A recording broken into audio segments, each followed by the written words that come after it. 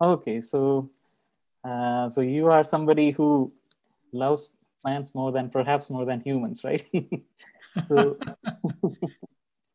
So it's very fascinating to see that there's distinction between plants and animals as such, even though we've all learned that living things originated from a single cell, but somehow we diverted into two separate families, plants and the animals. Right. So, and also there's fungi and other things. But let's talk about plants. Okay. Uh, so how do you what do you have to say about the evolution of plants? So the thing is, plants. One of the things that we can, as a fundamental logic of separation from animals, plants can fix carbon. So they can visualize sunlight as a form of energy, Mhm. and they have the ability, the machinery to fix the carbon from the carbon dioxide. And that's one of the reasons they're so fundamentally different in many ways from us. Yes. Because if you think of it, in terms of, thinking of like, going to a storytelling mode, imagine there was this is the way I like to start the conversation, especially with the younger people, because especially when I go to schools and stuff, I start the conversation like this. I tell kids, imagine there was a one parent, and one parent had two individuals. One was a plant and one was an animal. So the plant, if you think of a plant, the plant does not, the first thing is, if you compare it to an animal, the plant cannot move. Mhm. It has to stay rooted in the environment. That's the only way it can get its nutrition and get sunlight. Right. And so, in the first instance, the plant would have been the first sibling. So the plant would have come first in that multicellular form. Mhm.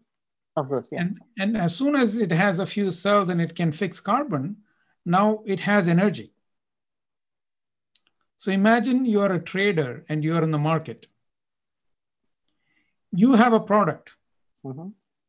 So the buyer has to come to you. Yeah. But the person who does not have the product Mhm. is the animal Okay. Okay. sibling. So the animal, the evolution started off with a cell not being able to do the same thing the plant could in terms of fixing carbon dioxide. Okay. Okay. Okay. And so they had to come seeking for the energy to the plant. Right. So, but We are, during the and we are, evolution cycle, did plants, I mean, animals directly originate from plants, or is it more complicated than that? it is, at that point in evolution, it's a little bit more complicated, but in many ways, if you look at, even before plants became multicellular, there are a lot of unicellular plant forms, Mhm. like the algae, Yeah. right? So there were unicellular animal forms, Mhm. and they both were swimming in the ocean or in the water.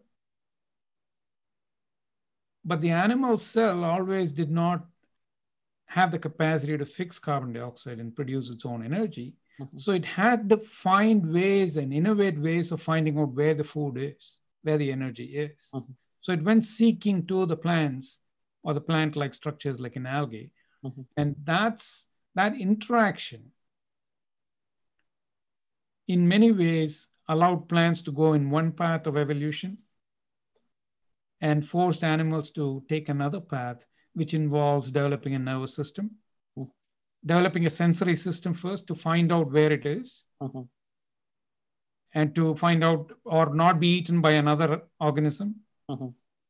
and then develop sensory organs and develop brains, and the relationship is still the same no matter how much we have diverged. We are still seekers of energy from the plants. Right. Yeah. Yeah. Our agriculture, our horticulture, all these cultures we talk about, Yeah. and then on laid on top all the social cultures, Mhm. the foundation of it is agriculture. Right. Right. Otherwise, we'll be nomadic. We'll still go back to hunting and gathering. Yeah, but even for hunting, we should have plants, right? Because animals depend on plants. If there are no Yeah. plants, there are So no yeah, animals. Yeah. in that instance, you're not culturing them, Mhm. right? So when we talk about agriculture, horticulture, what we're doing is we are culturing them, Mhm. just like we have a social culture Right. in terms of how we behave with each other. We are behaving with them in a particular way, Mm. right? We are trying to group them together, grow them so that we can harvest the food before the frost comes. We do all kinds of things with them. Yes. Yes. Yeah. But somehow, somewhere in the learning process, there was a big disconnect. And the disconnect is we think that somehow the plants are just part of the environment. Yeah. The plants are just our food. Yeah. Exactly. That kind of what I call it plant blindness. Okay. Yeah. It's some form of a discrimination, even, So when you think about it, um, we take animals as our food, but even then, there are people who uh, advocate against cruelty against animals, right? Yeah. But when you think about it, nobody speaks for plants. Plants are fair game, it seems, right? And there's a fundamental reason for it. Uh-huh. One of the other reasons is that the plants are very flexible in their form. So that is another fundamental, in terms of our moral um, commitment to a living organism. The difference is that, plants can take a lot of damage. Mm-hmm. Imagine even before we came into existence, Yeah. there were a lot of animals which were herbivores and which ate plants. Dinosaurs, yeah. So the plants over time has evolved mechanisms to respond to injury in a much more robust manner Mm-hmm. compared to the animals. If we lose an arm, we are done. Right. But if you take a branch of an apple tree and stick it in the soil, you get another apple tree. Mm. So that's one other way of looking at it, that the plants are very regenerative, Yes, yes, yes. right? We are not that regenerative, Yeah. right? And so that is another difference. And plants actually live much longer than a few human generations, some Right. trees. Yes, yes, yes. And so in if you look at our cultures from early times, Mm-hmm. a lot of the trees are actually worshipped. They're part of some kind of religious ceremony, Right, right, exactly. Yeah. right? And so you have sacred groves, you have trees which are considered. See, and if you look, a lot of these, even in the monotheistic religions, Mm-hmm. right? Christ is associated with Joshua tree, right? A lot of Buddha, Hindu religions, right, Krishna, right. and all these guys are associated with a religious tree. Buddha Buddha with again is yeah, awakening under a tree, yeah, Bodhi yeah, tree, yeah. and see that the tree is a kind of a, a mentor for taking a different path of thinking about life. Mm-hmm. Right now, for us, life is become in the scientific realm. It's something that we can dissect and understand. But even our understanding is only just a tip of the iceberg. We don't Mm-hmm. understand a lot of things. Right. Yeah. There are a lot of things we understand so that we can manage.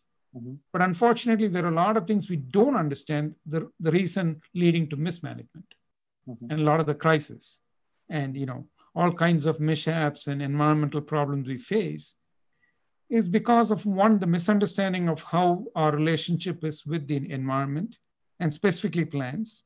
Mm-hmm. And second is our ability to understand our own intelligence. And that's where I also think about including the concept of intelligence, not just as something that you can respond to, but as something that you can adapt. The more wisely you adapt to a situation is also a kind of intelligence, Mm-hmm. right? And Right. so, and we consider it in many ways. We call it emotional intelligence, we call it social intelligence, and all that. But the plants have mastered that with other organisms for a long time, right? But the way they master it is very different, right? And so that's the fundamental split in our understanding. And even if you go to universities and in a way, if you, as an example, I can tell about my own research career, which Yeah. might highlight why I chose this path of research. Mm-hmm. So when I started studying right from my high school days, I realized that plants are much more smart in creating form. Mhm. And that's one of the reasons when I started my undergrad degree, I pursued looking at all these different forms the plants have. So if you look at plants and if you want to go and identify a plant, you'll take its leaf or flower and say, and the taxonomist who studied this for a long time would look at the flower and say, oh, this belongs to this family, Right. right? But Mhm. for me, the intriguing aspect was if a plant produces, let's say, a flower, it can produce hundreds of flowers. So if you go to a jasmine plant, you pick one flower, go back after 10 days, pick another flower. Yeah. They look exactly the same. So there is an inbuilt intelligence, biological intelligence, for them to remember, recall, and make. Mhm. Right? They remember what state they are in, whether to produce leaves or flowers, right? And Yeah. then they have a logic of making it, and they can repeat it, Mhm. which means that the instruction is told. And that gave me the window of opportunity at that age to think that this is what I want to study, right? I want Mhm. to study how they have that capacity. So I started with flowers, Right. and then I moved on to structures called meristems. Mhm. So in a way, this will also relate to the plant structure. So Mhm. plants, if you look at plants around us, they all have flowers and seeds, Yeah. right? But the flowers and seeds and the leaves before the flowers, they all come from a group of cells called meristems. Mhm. And these are growing tips. And in common parlance, we call that stem cells. Yeah. Even our bodies have stem cells, right? Mhm. Yes. Yes. The same way the plants have these stem cells, but the stem cells are arranged in a very different way in plants. Mhm. And so I studied that for many years Okay. of what is the logic behind how these cells behave so that these plants can keep growing for hundreds of years, not like a animal which lives for maybe less than 200 years. Mhm. Even the most oldest animal, maybe 300 years, that's it. Mhm. There is an historical figure, I don't know if you heard of Methuselah. Never heard of it. Who is Yeah, it? Methuselah is a character in the Bible. Uh-huh. And Methuselah, supposedly, I forget the number of years, it's over between 960 and 70 years. Mhm. So Methuselah, some trees are called Methuselahs because they live long. Okay. Okay. So the reason is these stem cells behave very differently. Mhm. So the stem cells are what we call meristems. Okay. And the meristems can form either a shoot or a root. Mhm. That's a fundamental logic in plant evolution, that you'll have a shoot and a root. And then also what you find is that these meristems are not just producing structures, but they are producing structures in coordination with the environment. Mhm. Right. Yeah. So these groups of cells are able to perceive signals From outside. from the outside Mhm. and calibrate their dormancy, their growth, the pattern of growth, and the type of growth. Mhm. Yeah. All of them can be calibrated. And Mhm. they calibrate it to such perfection that they can just live out there, right? And so and the other thing is, that as these plants grow, they also found strategies to make wood. So not just shoot and root, but a lot of wood. Okay. And making the wood is another kind of strategy to survive because a big chunk of the plant now is more or less dead material. Right. Yeah. But it keeps adding more wood every year. Mhm. And so you have these stem cells which add wood every year. So then it comes a third type of stem cell. First stem cell is like the shoot stem cell. Mhm. The second is the root. And the third is the wood, or they call it cambium. That's a stem cell that makes wood. Okay. Mhm. So these are the three simple things they have to build structures. And they build, all kinds of structures with it, very elaborate trees or very tiny plant, or they can become so tiny that they live in water. Right. Yeah. So they have that. So the other aspect of plant is what we call plasticity. Mhm. So in evolution, what happens is when the form takes a particular shape. Yeah. See, the reason why we are like this, we are bipedal, we walk erectly, we Mhm. look forward. All these features are not just us. We belong to a group called the primates, Right. Part right? of evolution. Right. Right. And that's why I'm trying to bring that Mhm. logic in. So Mhm. part of evolution is that the earlier form is modified to give the more recent form. Yes. Right? So evolution does not create structures randomly. So when a lot of people hear about evolution, they say, oh, mutations are random, there's natural selection, and then you get different forms. But the underlying base is that the different forms doesn't arise out of nowhere. Right? So a lot of people, when they talk about evolution, they think, oh, can we get many mutant forms? Right? Will they all survive? Mm-hmm. Right? These kind of perplexing question arises, and a lot of unnecessary debate or meaningless debate between the religious creationism versus the evolutionary biology is a false understanding of what evolution is. Evolution is not just mutation and natural selection. Evolution is also changing form from one to the other ever so adaptably. Mm-hmm. Right? And it doesn't happen like a mosquito becoming a cat.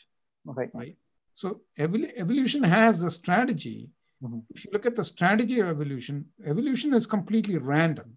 Yes, But the yes. underlying strategy is you have certain forms that are available. And there are certain information structures which allow those forms to be made. Mm-hmm. So now those information structures can be modified ever so slightly so it doesn't completely break down, but shuffle the way that form is created and create a newer form. Mm-hmm. Right? And so in plants, what you see is that the evolution of form has been simplified to such an extent. So if you want to simply look at evolution of plants, you can think about it like this. We talked about the three meristems, right? Three stem cells. Mm-hmm. Yeah. We talked about the shoot, Mm-hmm. the root, and then the cambium or the wood-forming stem cells. Yes. Yeah. So if you look at a sequential path to evolution, Mm-hmm. early plants had only shoot. Mm-hmm. Very early plants. I don't know if you heard of the plants they're called bryophytes. Yeah, I've heard. Yeah. The bryophytes have only shoot. They don't have a root. Mm-hmm. Right? Yeah. So when the bryophytes evolved into lycophytes, Mm-hmm. they discovered how to form roots. Okay. Mm-hmm. Right? And then when the lycophytes became ferns and then later gymnosperms, Mm-hmm. which is the pines and the spruces we see, Yeah. Yeah. they found a way to make the cambium and the wood. Mm-hmm. Right? And so you see that sequential assembly of these programs. But what is interesting is, even though they're sequentially assembled, they're completely modular in many ways. So that's where I studied next. My next path in my own career track was to study embryos. Embryos. Mm-hmm. So if you take a seed and if you open a seed, in the seed is the embryo. Right. Yeah. Right. Mm-hmm. And so the embryo is where these meristems and the stem cells are put together. Mm-hmm. So from a single cell, a zygote, you have a program which will allow these cells to divide and form a group of cells. Right. And from the group of cells, they know that, okay, at the top end, I should form a shoot meristem. At the bottom end, I should have a root meristem. Mm-hmm. And I'll put that together and I'll wait for the right conditions and grow. So that process is very important for us because a lot of the food we eat is seeds. Yeah. So I found that's the problem in human endeavor. And one of my frustrations in research is that when you talk about questions which are more basic, mm-hmm. there's no funds available to do that. Right. So most of the people who actually research plants in University of Saskatchewan, for example, yeah. most of them, 99% of them are asking, how do I get more food from the plant? They really don't want to understand the plant. Yeah. So the question, so everybody is pursuing, how can we take advantage of plants, right? I mean, yeah, how to exploit maybe. Yes. Instead of studying more. The reason is because a lot of the researchers, mm-hmm. Some people might disagree with me, but a lot of researchers think that plants, they have already understood them. What more is there to study? Just make them make more food. And that's why if you go to the University of Saskatchewan, if you're a breeder, a plant breeder, you'll get millions of dollars. Mm-hmm. Or if you say that I am studying all these genes in these plants, you'll get millions of dollars. But if you say I'm just studying the plant, it's difficult to get the money. Yeah, because research is commercialized, right? Because how can we get the maximum profit out of anything? That's a big question everybody's asking, right? That's what I'm saying. That's part of our blind spot in our intelligence, Mm-hmm. right? By by asking that, we have short-circuited our own intelligence, Right. Mm-hmm. right? And and in many ways, we delay significant process being made in the way we can solve problems. Mm-hmm. See, if we had really pursued, this is my opinion, if we had really pursued with the technologies that we develop in understanding the organism better, I think we would be much closer to making synthetic plants now. Synthetic plants. Mm-hmm. Yes, instead of 100 years from now, Mm-hmm. I see. Mm-hmm. right? Because we think, oh, the land is unlimited. We can keep on cutting the forests and make millions of dollars and put it in our bank and go to bed and sleep Mm-hmm. and think that we are solving the problem. Right. But you're the people who are actually stopping others from solving the problem because you've become the head honchos of these organizations, Mm-hmm. and you're preventing the flow of information by saying this is the only way to study it. Mm-hmm. But imagine if those head honchos are not um, having that superpower, Mm-hmm. then a common man's voice will be heard. A young researcher's voice will be heard. The Mm-hmm. funding agencies will be able to give more money out to other people. Mm-hmm. And so we would have been miles ahead. Because if you look at it, we already have greenhouses. Mm-hmm. When you say greenhouses, these are structures where we can grow plant indoors. And now we have what is called containment chambers. We have chambers where we can finish the whole life cycle of the plant. So, but the reason is we think somehow technology can answer all the problems. But the solution is actually the plant has the solution with them. Mm-hmm. The solution is in the way they've evolved. The solution is in the way they are so flexible. Mm-hmm. And the solution is in the way how they respond to the environment. Right. Right. So, speaking about plant evolution, I have one more question to ask you. So, fungi. So that's very curious to me. Where do they stand? Is it a plant? Is it an animal? So because there's a big craze going on around fungal products, right? Psychoactive substance, mushrooms, all those things. There's a renewed interest in research in those areas, right? Yeah. How does that fit in? So if you instead of going into the debate of whether it's a plant or an animal, I think in many ways they behave like an animal because they cannot fix carbon. Mm-hmm. But they are not like animals because they don't have a nervous system and they're not following that path in evolution. Yeah. It's And very hard to see them as an animal, to be honest. It's more, if for a layman, it looks like a kind of a plant.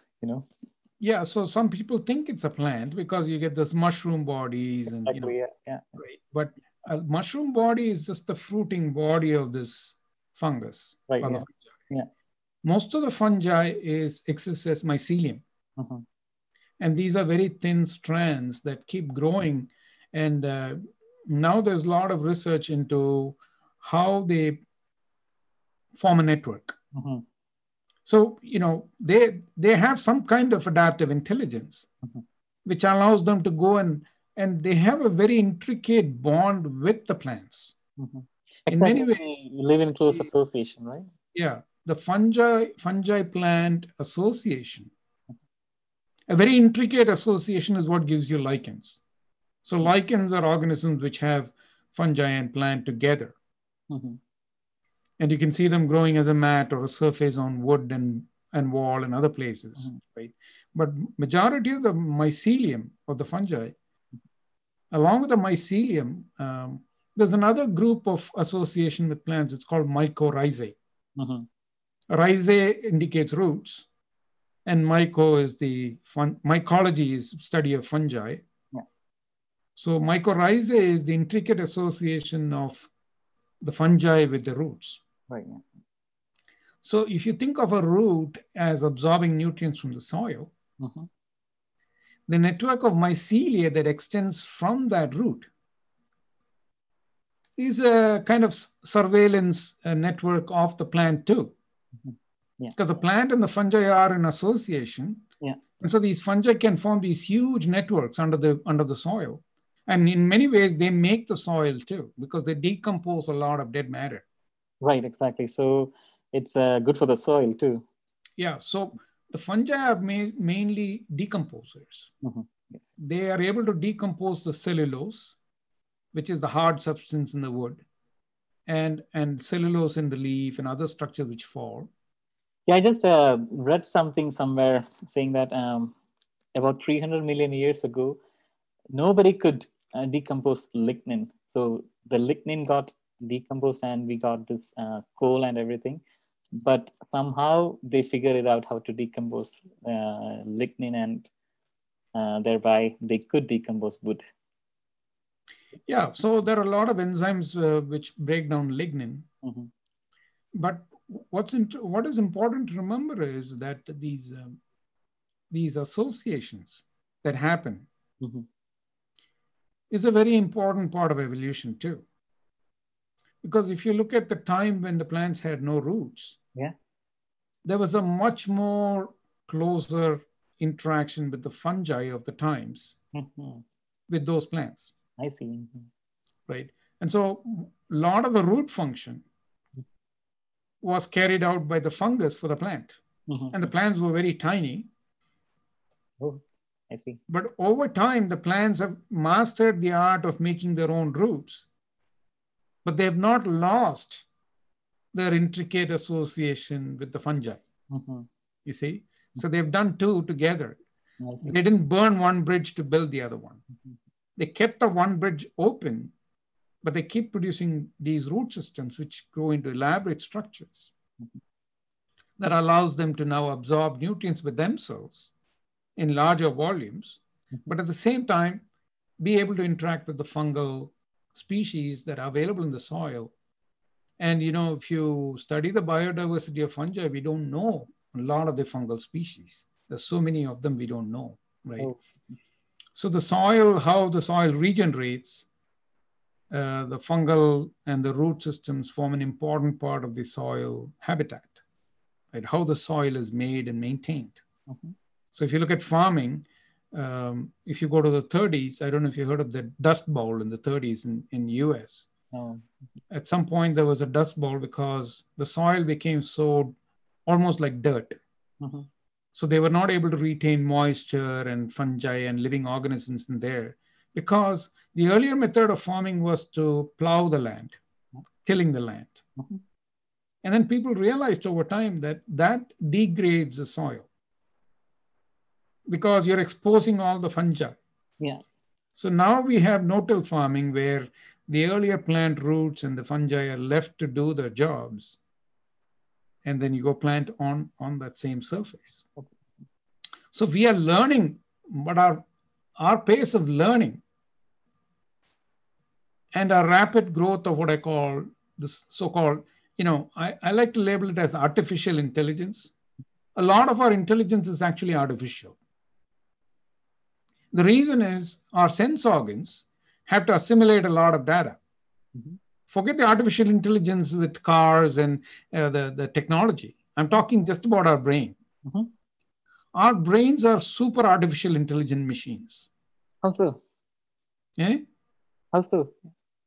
Imagine we are conversing, right? We're talking to each other, right? What I'm saying is not probably what you're understanding.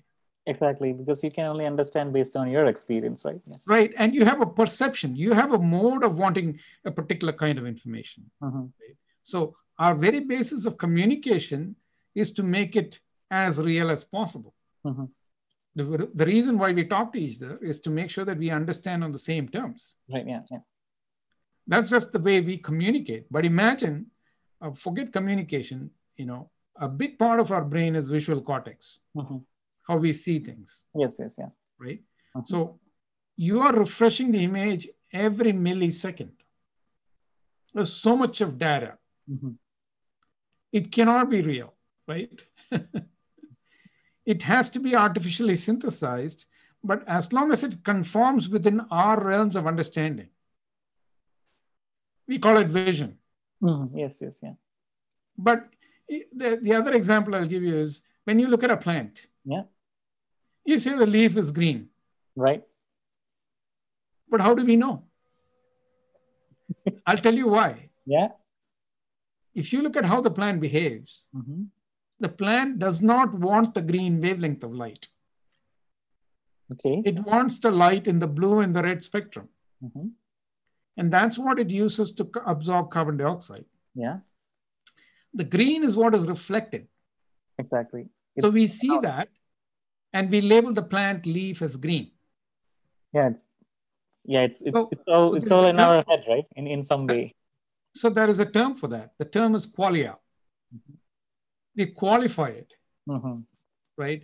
And so imagine if you have a problem with your eyes and Yeah. if you're colorblind, Mhm. you cannot distinguish the two. You cannot distinguish red and green. It'll look like brown. Right. Yeah. So what I'm saying is that there's a lot of notations in our intelligence which actually is fabricated. It's artificial, right? And so a lot of the reason why I say that is that it's a kind of adaptation. That's why I'm saying it. It's not a problem. Mhm. When I say it's artificial, it's not a problem. What I'm saying is that it is not if you start to dissect it. Yes. Yes. Yes. You'll see that the attribute is something that is synthesized in your mind. It is real, absolutely real, right? I'm not saying it's not real, it's, the Maya, that kind of concept. No. What I'm saying is that um, our adaptive evolutionary track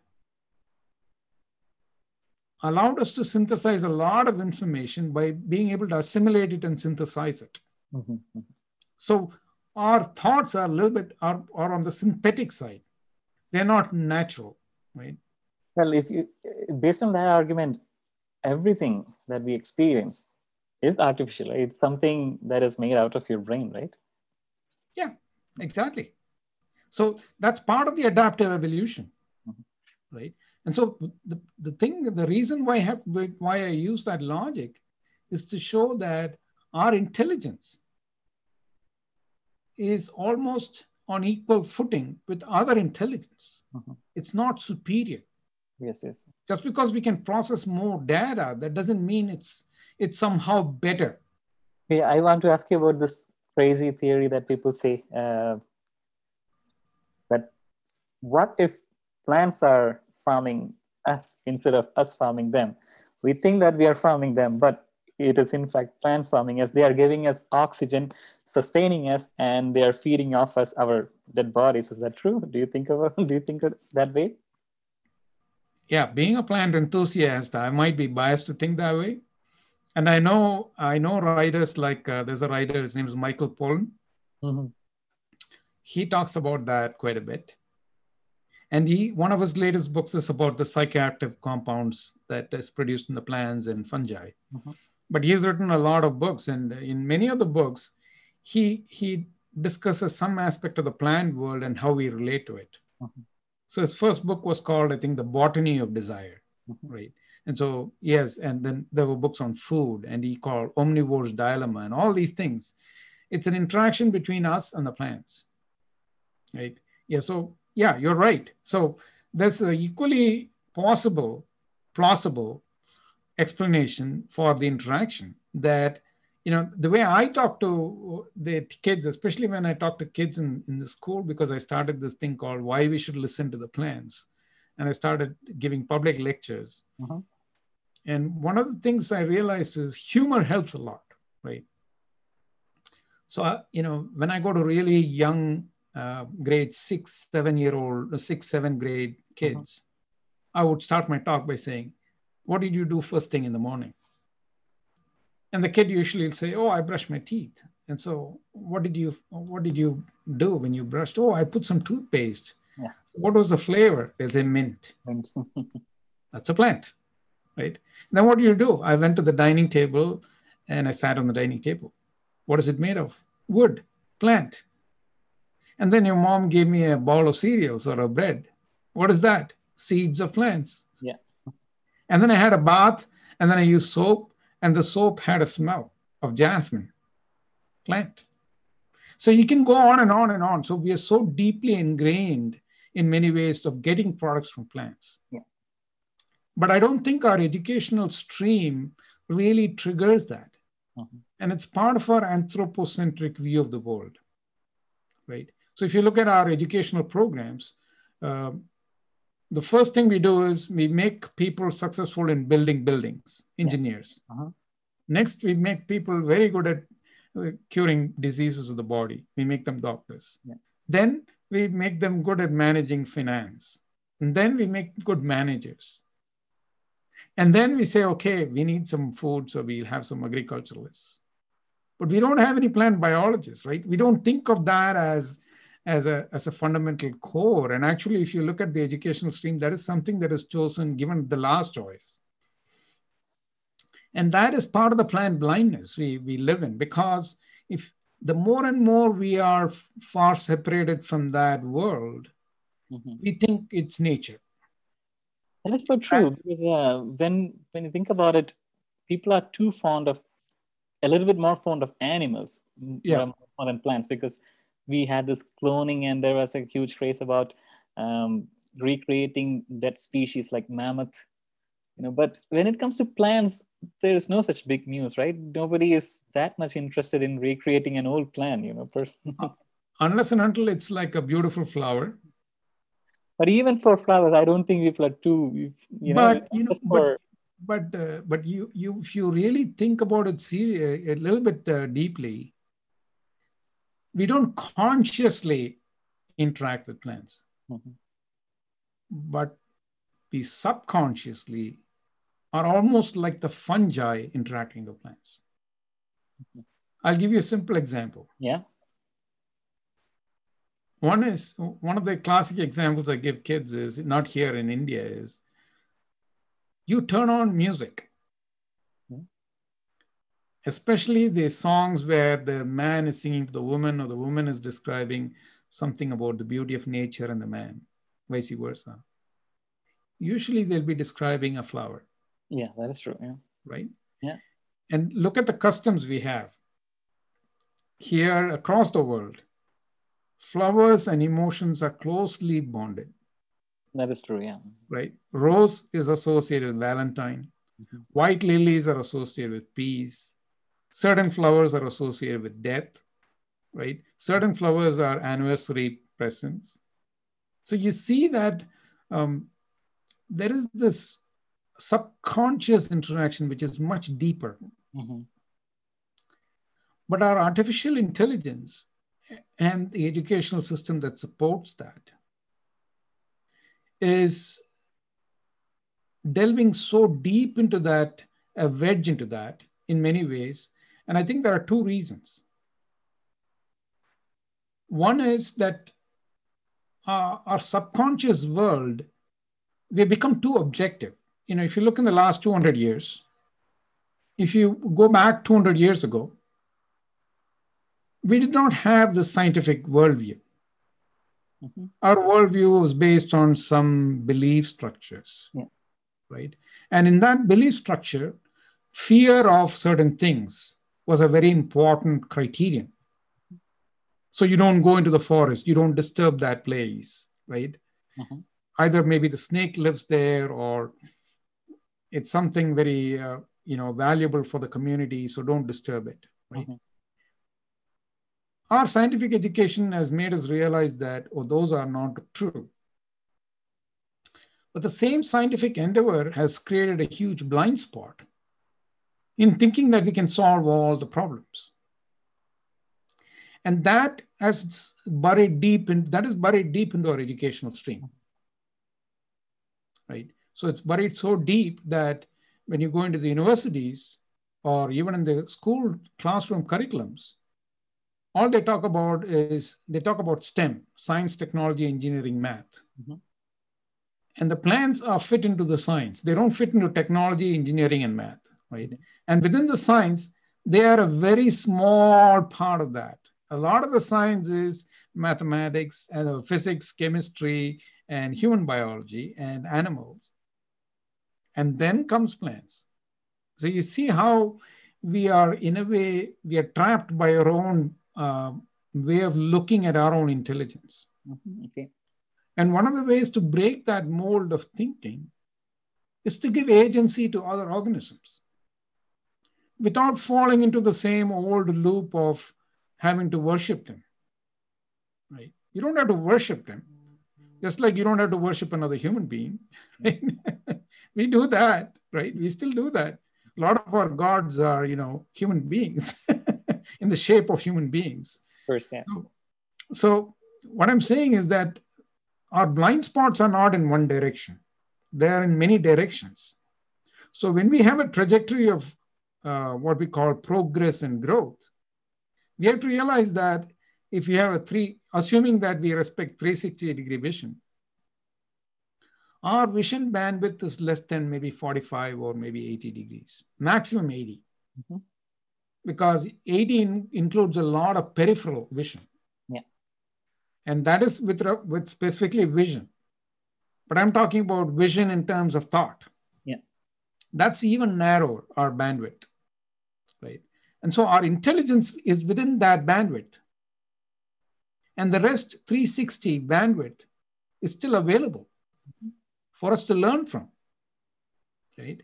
And if you want to learn from that, you can't learn from that by using our own intelligence. It's like always, I don't know if you heard the saying,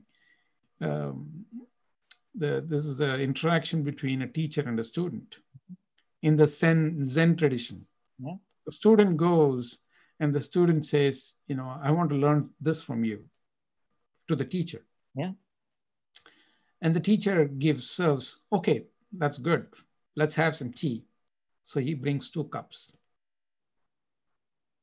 And then he fills both the cups. And he says, the teacher asks the student, what do you want to learn? Mm-hmm. And the students keeps talking mm-hmm. about what all the students learned. Yeah. In the meantime, the teacher is drinking the tea. Mm-hmm. The student is busy talking, not listening. Yeah. And so the teacher's cup is empty. Mm-hmm. So what the teacher does, he takes the teapot and he fills his cup. Student is still talking because the student wants to tell the teacher what all he or she knows. Okay. And after that, he takes the teapot and starts pouring it in the student's full cup. And it just overflows all over the table, wets the paper, makes a big mess. And the student asks, what are you doing? The teacher asks, what are you doing? You came here to learn or you want to teach me? Right? So in a way, if our intelligence is filling the cup to the brim, that is a false sense of security. Absolutely. Because if you see history, that we can clearly see that what we know 100 years before was so different from what we know right now. And it'll be so different from 100 years. It grows exponentially anyway. So from 10 years now, it'll be completely different than what we know right now. So, but the important thing to remember is not what we know. What we know is still in that bandwidth of less than 45 degrees, mm-hmm. and maybe even less than 20 degrees view, right? And what we don't know is exponentially increasing. And a lot of what we don't know is the problems we are creating. And that is the danger. The danger is the very intelligence we think we are dependent on is preventing us to learn. It's just like the cup that is too full. Mm-hmm. Okay, so due to our human activity, we are shrinking forest area and so on. And it's happening at an alarming rate. Yeah. So especially at the Amazon, Brazil rainforest, all those places. What do you think? Not just there, everywhere, yeah. Yeah. A lot of the islands, a lot of the palm, if you look at the palm oil industry, every time we eat a bag of Lay's chips, or Pringle or one of those chips, the oil comes from those forests, which has been eradicated. Yes. So is it going to be irreversible, or we can still make it up. See, it's not, see, this is the problem with our intelligence, right? Mm-hmm. It's not a question whether we can make it up or not. It's a question of how much struggle will our Yeah. children's children go through, Right. Right. and if we will survive as a species. The reason is, if we push our resources, which I call regenerative resources, Mm-hmm. right? The natural resources are regenerative, right? So if we push our boundaries without awareness of the consequences, what will happen at some point is, because the plant has such strong bonding with the fungi and the bacteria, they can form team up. Mm-hmm. And when there is a huge calamity, in a symbolic way, they can kick us out.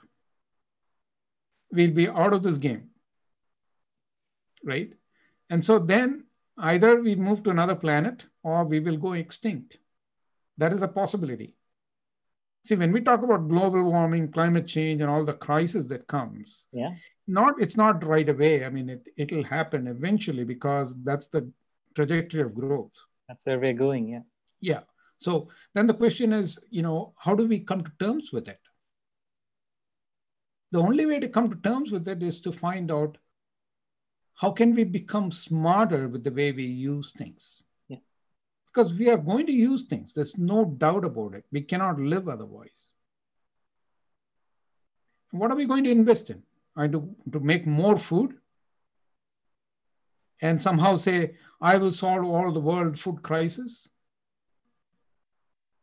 That is again a blind spot in our intelligence, Mm-hmm. because we are not thinking about the forest resources, right? So every time we make an endeavor too strong, without counterbalancing it with all the blind spots that come with it. And in many ways, I think a lot of it is to do with how we look at our, and that's one of the reasons, when I talked to you earlier, I told you about why, part of the learning process is unlearning, Mm-hmm. right? But the problem is, if you want to unlearn, you still have to make a living, right? So there's no, if you decide one day that I'll teach people about plants, and if you don't have a job, and if you go through a lot of mental stress, Mm-hmm. then that source is, completely dry, right? Yeah. Yeah. It becomes dry. Mm-hmm. And so you have to find other ways of finding nourishment. So if you feel nourished only when you have a job and you're making a lot of money, then you cannot go down the other path. Yeah. So there is a sacrifice involved. And only when the society starts to recognize that some people are actually making that sacrifice, right?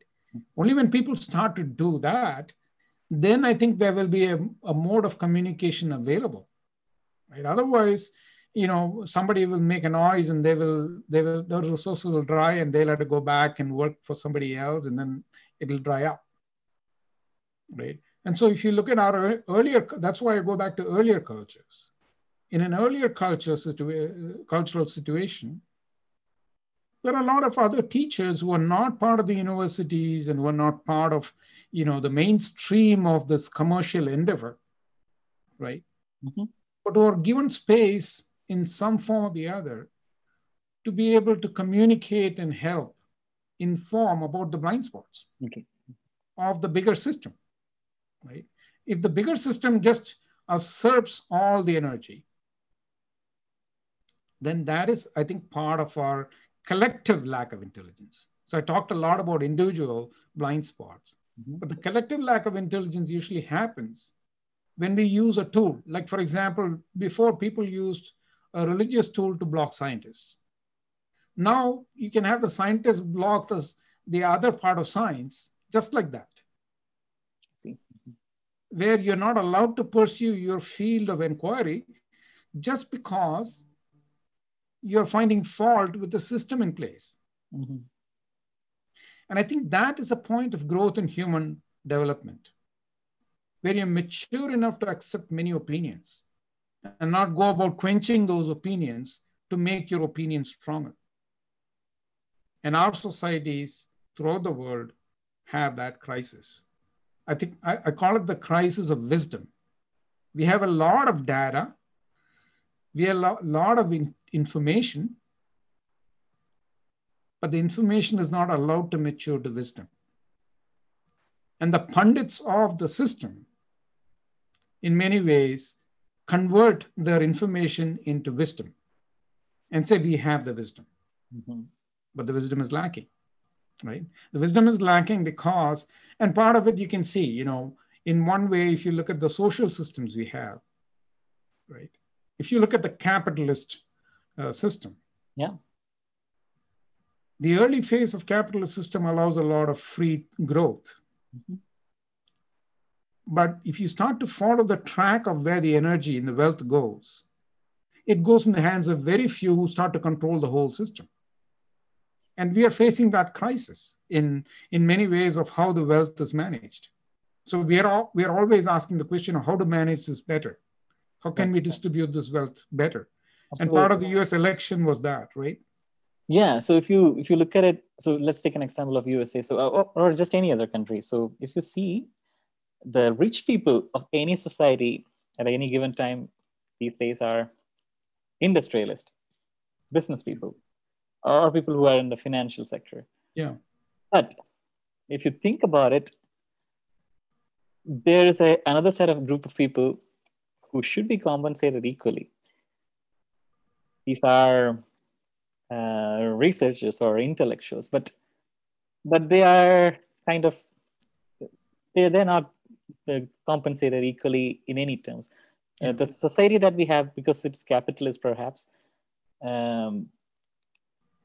so in this society, people who profit the most in terms of economically is business people. That's how we have created the society.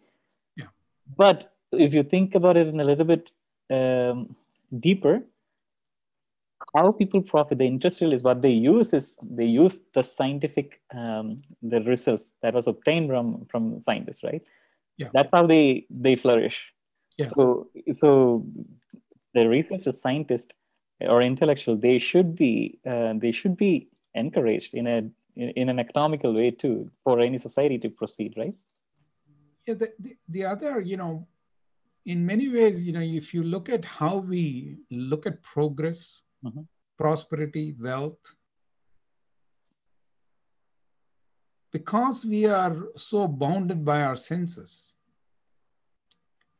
and we believe in possessing a lot of things, mm-hmm. right? Yeah. And that we somehow think possession is related to progress. Mm-hmm. And that's, again, I always look at plants, right? If they decide, if you look at plants, if they start to make sugar using the carbon, and if they decide to keep it all within them, instead of putting it down into the roots and giving it to the fungi, instead of making a fruit and giving it to the monkey, instead of making seeds and giving it to us, if they decide to keep all the carbon, they would not be masters of nature. They mastered nature because of the way they distribute the resources. The relation, yeah. And one of the ways we can think of it is that they don't have senses. So they don't calculate, they don't have risk analysis. Uh-huh. Absolutely wrong. They have risk analysis. They have. But their risk analysis is grow only when needed, right? Mm-hmm. And every time they have a lot of resources, they give it away. But I'm not saying that we have to be like plants. What I'm saying is that, so these are, systems of natural organization, be it in biology or in plants specifically, uh-huh. that we can learn from and adapt in social frameworks with meaningful interpretations, instead of looking at plants just as food, right? If you think of them as our predecessors in terms of how they've evolved, uh-huh. and if you look at them as our younger sibling, who's very different, there is something that we can take from that, not just food, but a lot of wealth of knowledge about adaptation, about how change and adaptation takes place. Okay. Mm-hmm. Because the reason I started thinking about this in a very kind of, even though it sounds a little bit quirky, in a very tangential form, is because if you look at how societies evolved, we went from small groups of individuals Mm-hmm. to larger groups who became hunters and gatherers. Yeah. And then we became societies. We became settlers and started agriculture. Mm-hmm. In many ways, we've become more and more like a plant in terms of our movement. If you take 7 billion people on Earth, or how many, 8 billion, 7.5 billion people, Mm-hmm. more than 90% or 70, or let's say 75% of the people are born, live in a particular place, and die there.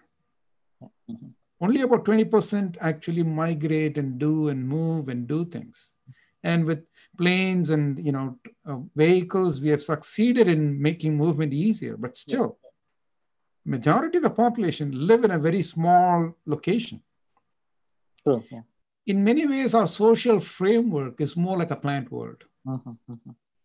But we have not incorporated a lot of the strategies the plant use, Okay. which means being very regenerative, allowing sustainable systems to regenerate and work for our benefit instead of just harvesting it and putting it as wealth and making it sequestered and associating status with it. Mm-hmm. We associate social status with how much of wealth we have instead of how much of wealth is given. And, it's just a perspective matter, right? It's a matter of perspective. Who has and who doesn't have, right? And when people don't have, then they want to grow that same scale of growth, making it more and more and more and more unsustainable, right? And so there are many things you can co-opt from the plant way of doing things Mm-hmm. into our structure. But the first thing, the most interesting aspect is just to make our own food in hard biology. Plants are so flexible that we should be right now looking at synthetic plants where, I'll give you a simple example. If you look at a plant, it produces, say, 20 leaves. Yeah. And then it knows, okay, after 20 leaves, I should make a flower, right? And we have methods of learning that. But we have never thought about space as a constraint. If you think space is a constraint, then you would apply the logic of saying, if the plants can make 20 leaves and produce 15 flowers, why can't I make the plant produce 5 leaves and 1 flower and 1 fruit every 2-3 days?